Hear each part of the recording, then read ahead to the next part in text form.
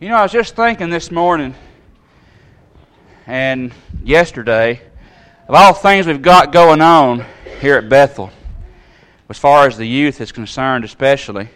Devo tonight, birthday thing this weekend. Then we got CYC. Then next month we have retreat. Then next month we got a Friday night singing. And that's on top of the third Sunday singings and all those things that we've got to do. If you don't get excited about those things, there's something wrong with you. If you don't get excited about going and being with people that have like faith, of young, especially the young people, if you don't get excited to hear them talk about CYC, there's something wrong with you. If you don't get excited about the adults talking about CYC, because I love it. Hopefully this year we'll actually get to go for the whole thing. Maybe it won't flood us out. And poor old Tina had to spend so long by herself, she couldn't make it back across the river. And I bless her heart. Where'd you end up? IHOP or somewhere like that? Boy, that's do what? Yeah, I bet it was.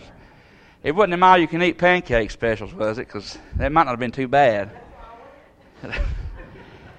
You know, things like that, it gets you excited. Opportunities that we have to go and to learn and to study and to gain all we can from God's Word. That's in essence what we're doing right now. Is we come to a place on Sunday morning, Sunday nights, and Wednesday nights, and the occasional gospel meeting or vacation Bible school to learn about God's Word. The reason we do that is so that we, as Christians, can go out into the world, as we are commissioned to do, in Mark 16, where it tells us to go into all the world. In Mark chapter 16 and verse 15, he said to them, "Go ye into all the world, and preach the gospel to every creature." Who's he talking to there? Well, obviously, and in the moment, he's talking to the disciples. But who's he talking to there? Me and you. Those of us who have put on Christ in baptism, according to Galatians 3 and verse 27, we put on Christ in baptism, we start to walk with Christ and walk in the light as He is in the light, have fellowship one with another. He's talking to us as Christians. Go you, go me, into all the world. And we look at opportunities like this to prepare us to go out into the world. Talking the other day with a young man about mission work and things like that, and he and I, we have went on a couple mission trips here with the young people to Arizona and then to Marianna, Florida, and places like that, and we're looking for opportunities to do more of those things, do more VBSs, to do more mission works like that. But what sometimes we fail to realize is the mission field begins at our front door. The mission field begins right here.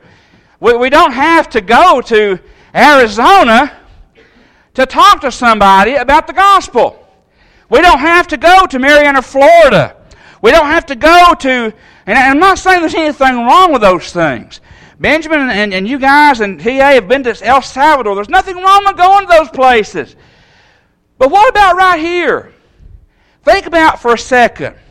Are there people that you know that may be friends or family, people that you know need the gospel?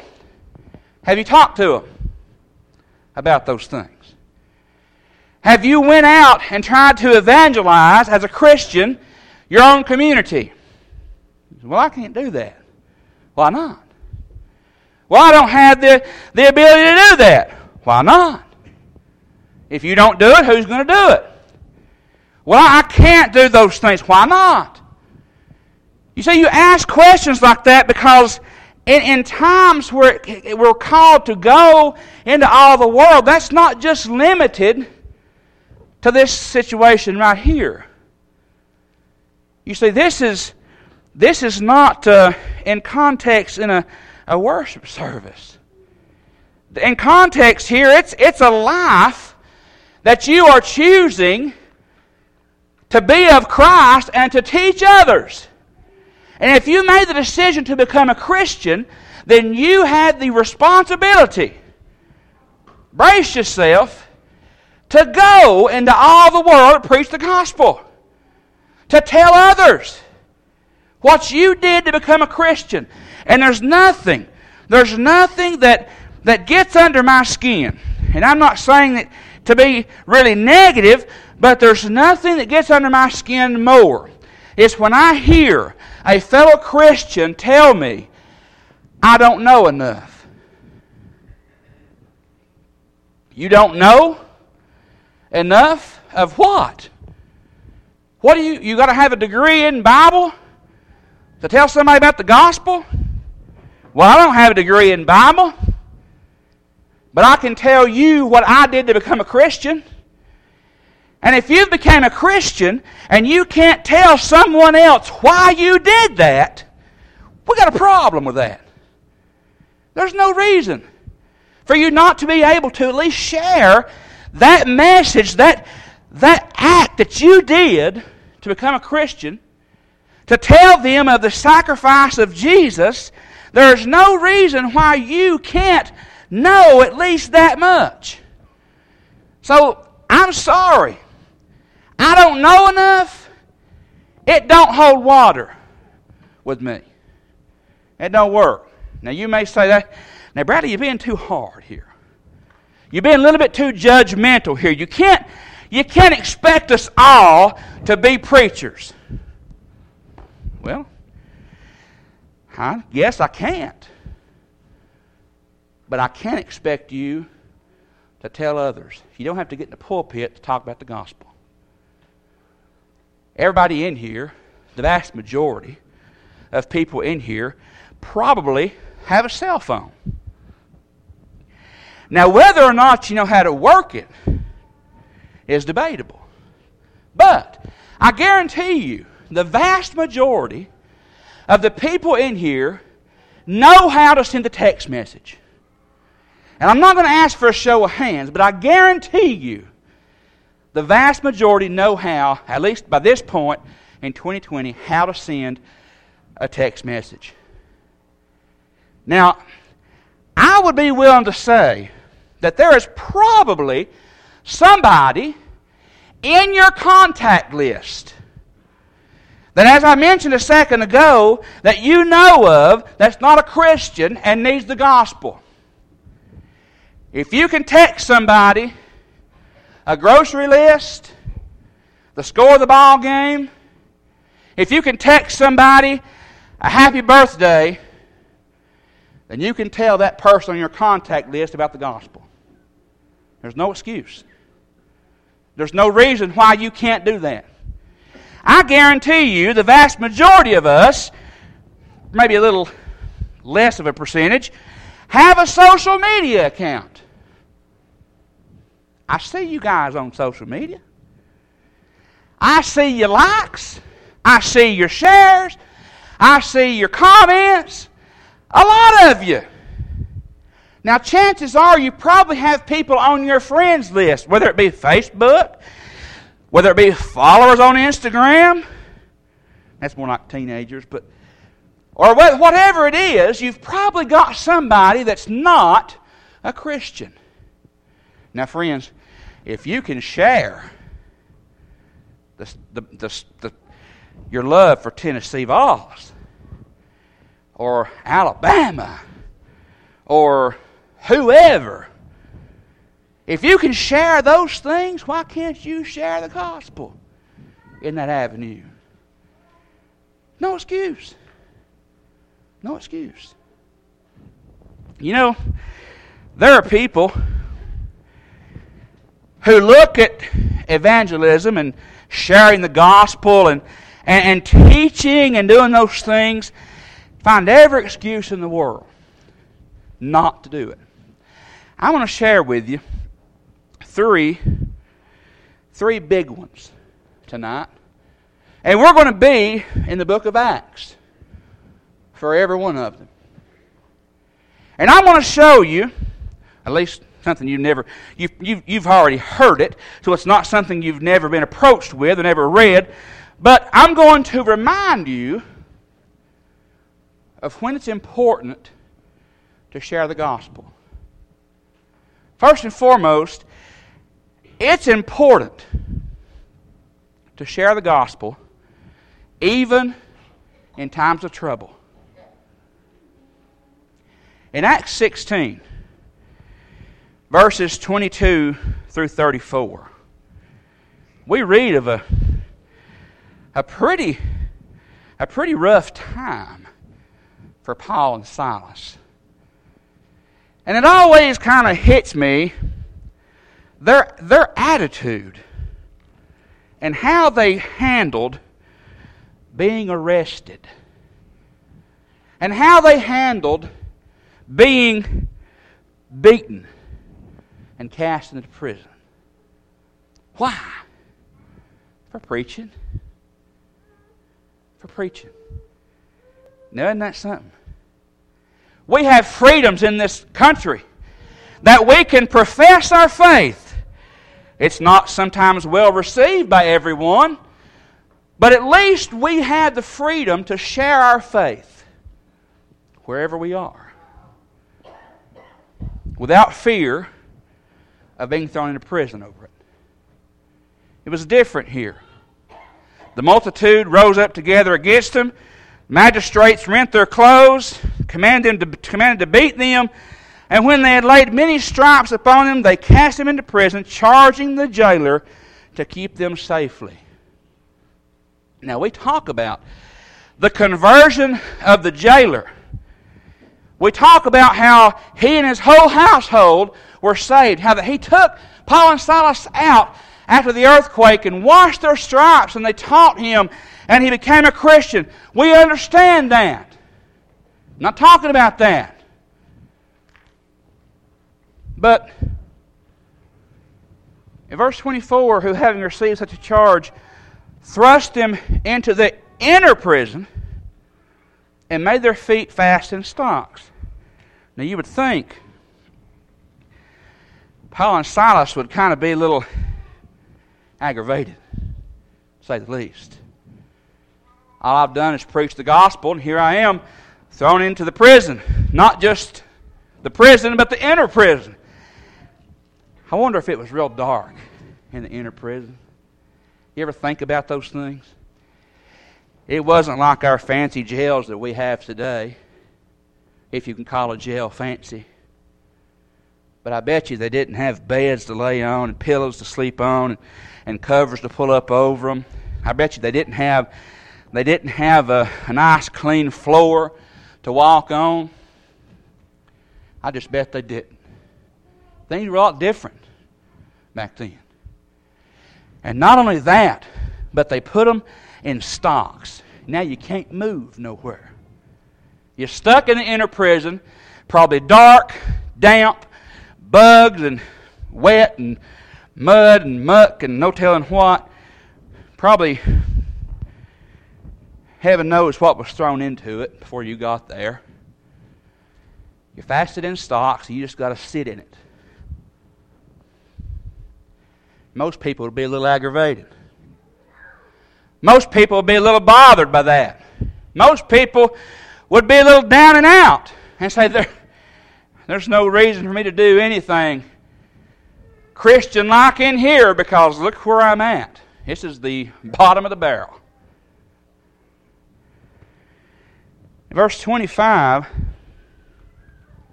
at midnight, Paul and Silas prayed and sang praises unto God. And the prisoners heard him. Wait a minute. You mean to tell me, in the time of trouble that you were in dire circumstances that you were facing, Paul and Silas, you mean to tell me in that moment, you used that opportunity with your feet fast in stocks to pray and sing praises to God? What's your excuse? What have you done in times of trouble? Praise God for it? Or did about the opposite? Times of trouble arise, and we can't avoid those things. But even in those times of trouble, friends, we can share the gospel of Christ. And in those moments of trial, when people are seeming watching us and the world is crumbling around us and we're in places where we probably should never have been, sometimes not by choice, bad things just happen around us. People watch. Do we hang our head? Do we give up on God? Or do we use that moment to praise Him? To pray to Him? And to glorify Him for what He's done for us? What's your excuse for that? You don't know enough?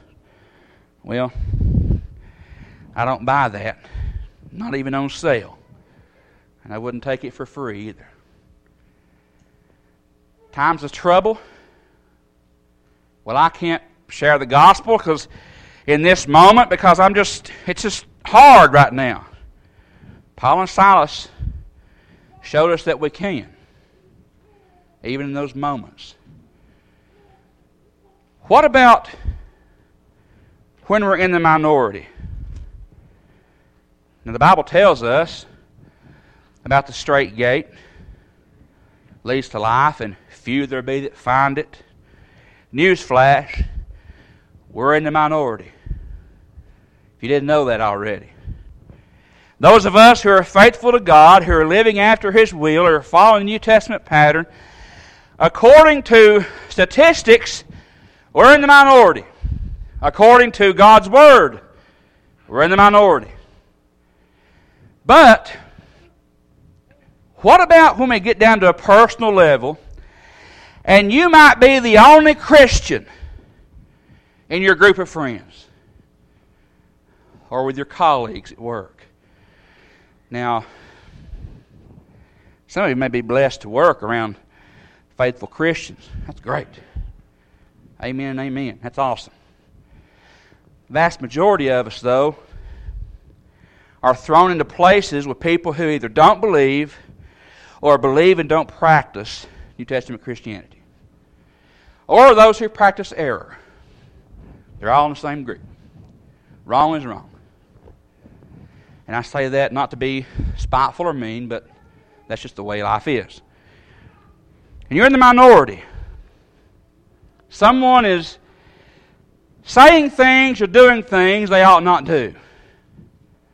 Is that a time to preach the gospel? To stand on the truth? To be an example to those around us? Well, some would say, not the time, not the place. And man, if I stand up and say something now, they're going to flog me. They're going to throw me out of here. I'm scared to stand against the majority. I wonder how Paul felt in Acts 17 when he stood on Mars Hill in the education center of the world at the time and called them ignorant. Not being mean, but just the fact they were ignorantly worshiping idols. Ye men of Athens, I perceive that in all things you are too superstitious. Verse 22. For I passed by and beheld your devotions. I found an altar with the inscription, to the unknown God, whom therefore you ignorantly worship. Him I declare unto you. Now I used the example one time with our teens. And I asked, Hunter, was it you that I asked if you got the opportunity to stand at the 50-yard line at Neyland Stadium with the whole stadium full of non-believers? And you're given a microphone. Yeah, you remember that. You're given a microphone, and you have a chance to tell 107,000+ people, but not just that, they're out on the sidewalks outside the stadium, so you're looking at a neighborhood of 200,000 people that you have the ability to proclaim the gospel, and they give you 30 seconds to say something. But there's people behind you mocking you and telling everyone else that you're lying because they know more than you do. They're telling everyone you have no idea, you have no clue. That's what the world's telling people about Christianity. Wasting our time, right? We're just going through the motions here. We're just... It just makes us feel better about certain things, so we worship God, we come to church, and just to make ourselves feel better about life. Really? That's what the world is trying to tell everyone else. Why are you here? I hope it's to prepare yourself to go out into the world. In those times of being in the minority, that we have trained ourselves, our spirits, our minds, to stand up in those moments. When the world around you is laughing and scoffing, making light of everything, you are the one who has the responsibility and the opportunity to be the voice of God. Do you do that? Paul certainly didn't let being in the minority cause him to keep from acting on what he knew he had to do. There have been times, as many of you probably have been in the same situation as I've been there. It's hard. Especially around friends. Especially around people you love and care about. Especially around family. Especially around co-workers. I told y'all the story not that long ago, working with a lady up the road at the pharmacy, and she had been there 2 days. Religion come up.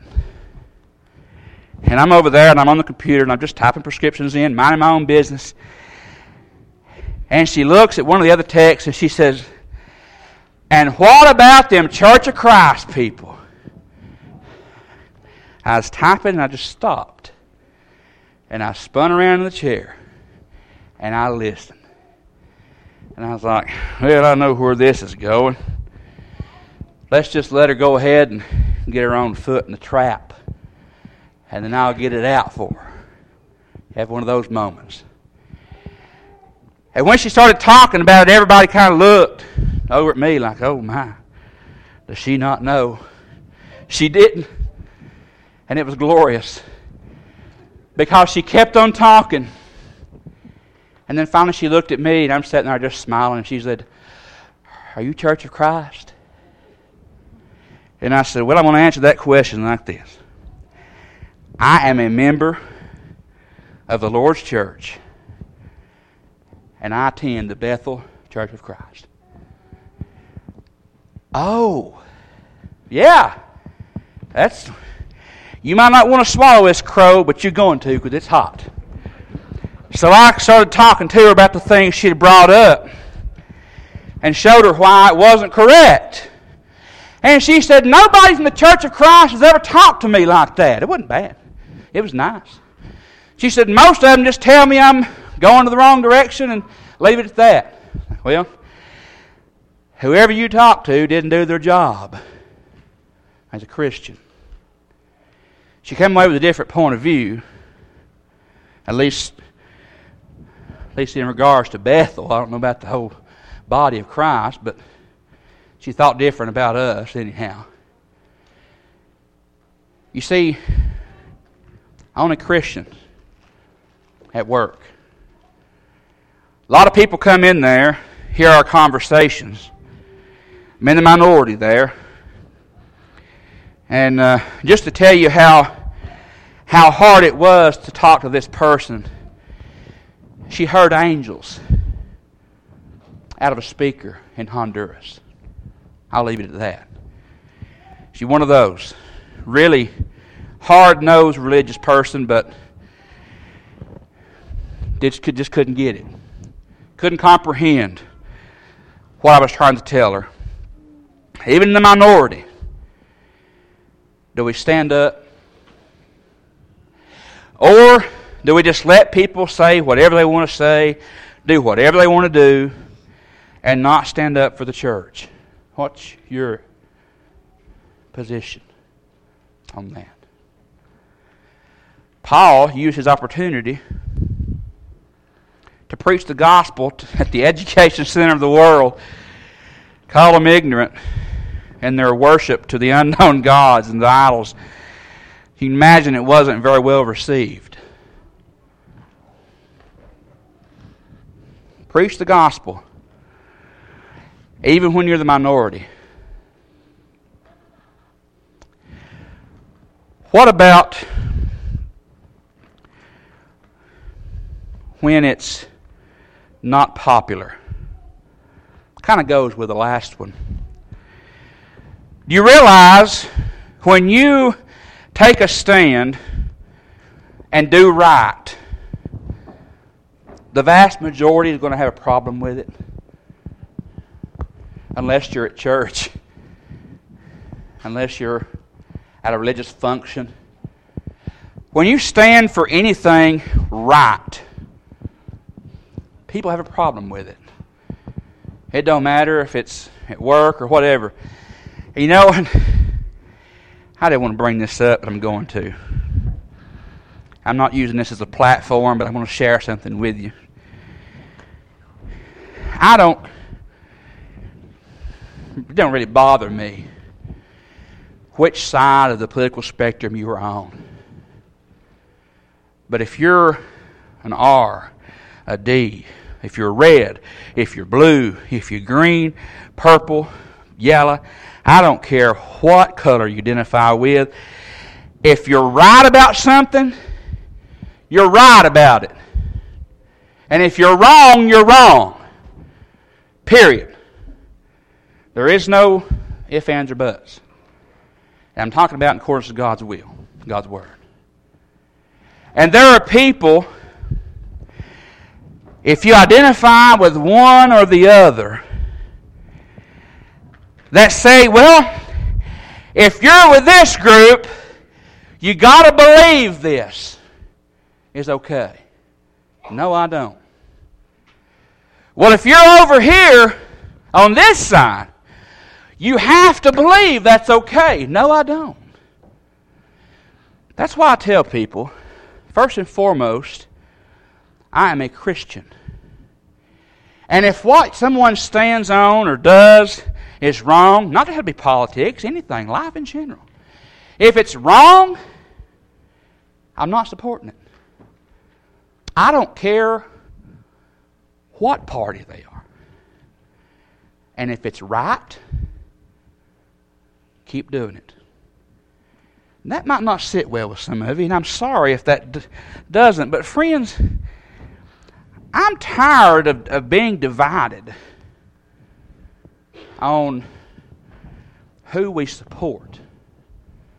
I'm tired of being divided by something like that, by issues pertaining to our government. We look at these men and women to lead. Some of them are not fit to be where they are. And we look to them to do what's best for us. God is still God. Have we forgot that? His will is what supersedes those things.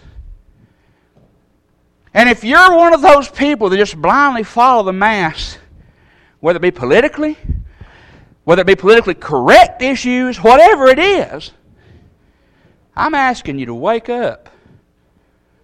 A lot of things going on that are not godly. And I'll be honest with you, I don't support it at all. And I will tell anybody that, issue by issue. If you've got a question, I'll answer it. Godly. Godly living is what's important to me. And if that conflicts with somebody's lifestyle, I'm sorry. I can't support you. I won't. Not going to happen. And I'm not going to be forced to do it either. And I mentioned politics for a reason, because it's a hot issue right now. But what about with our friends, our co-workers? Go back to that point. the majority of who you are around, what they support, what they endorse. The world tells us it's okay for people to choose who they want to marry. The world tells us it's okay for women to abort a baby. The world tells us it's okay to use foul language, especially when you're mad, because that really drives the point home.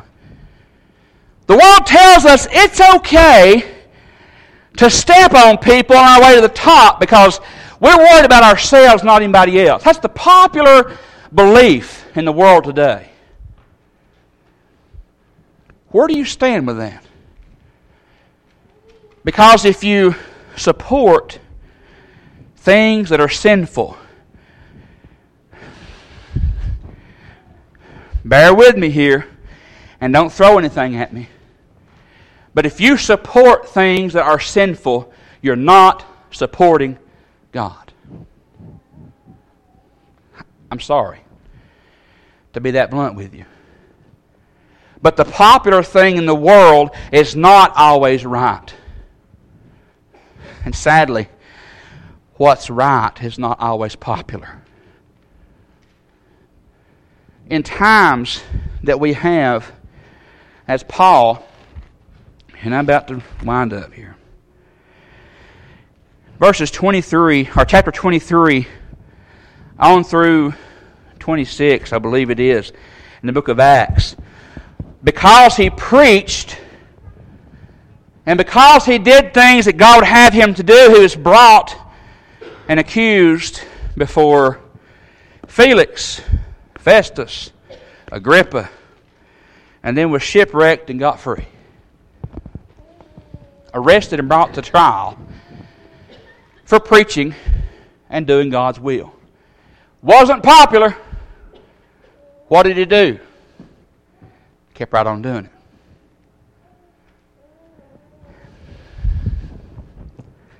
What's your response to things that are popular and it's wrong? Do you use that as an opportunity to show the world around you, hey, this is why this can't be happening. This is why this is not acceptable. We as a society have opened up our arms and embraced error.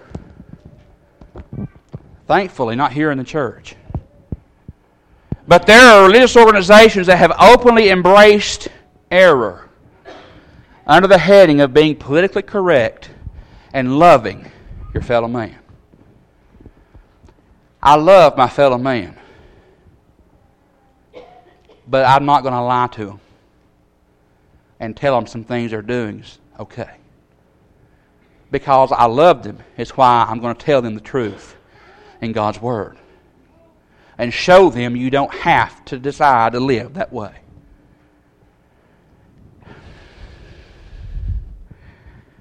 When's a good time to preach the gospel? We're told to go into all the world and preach the gospel to every creature.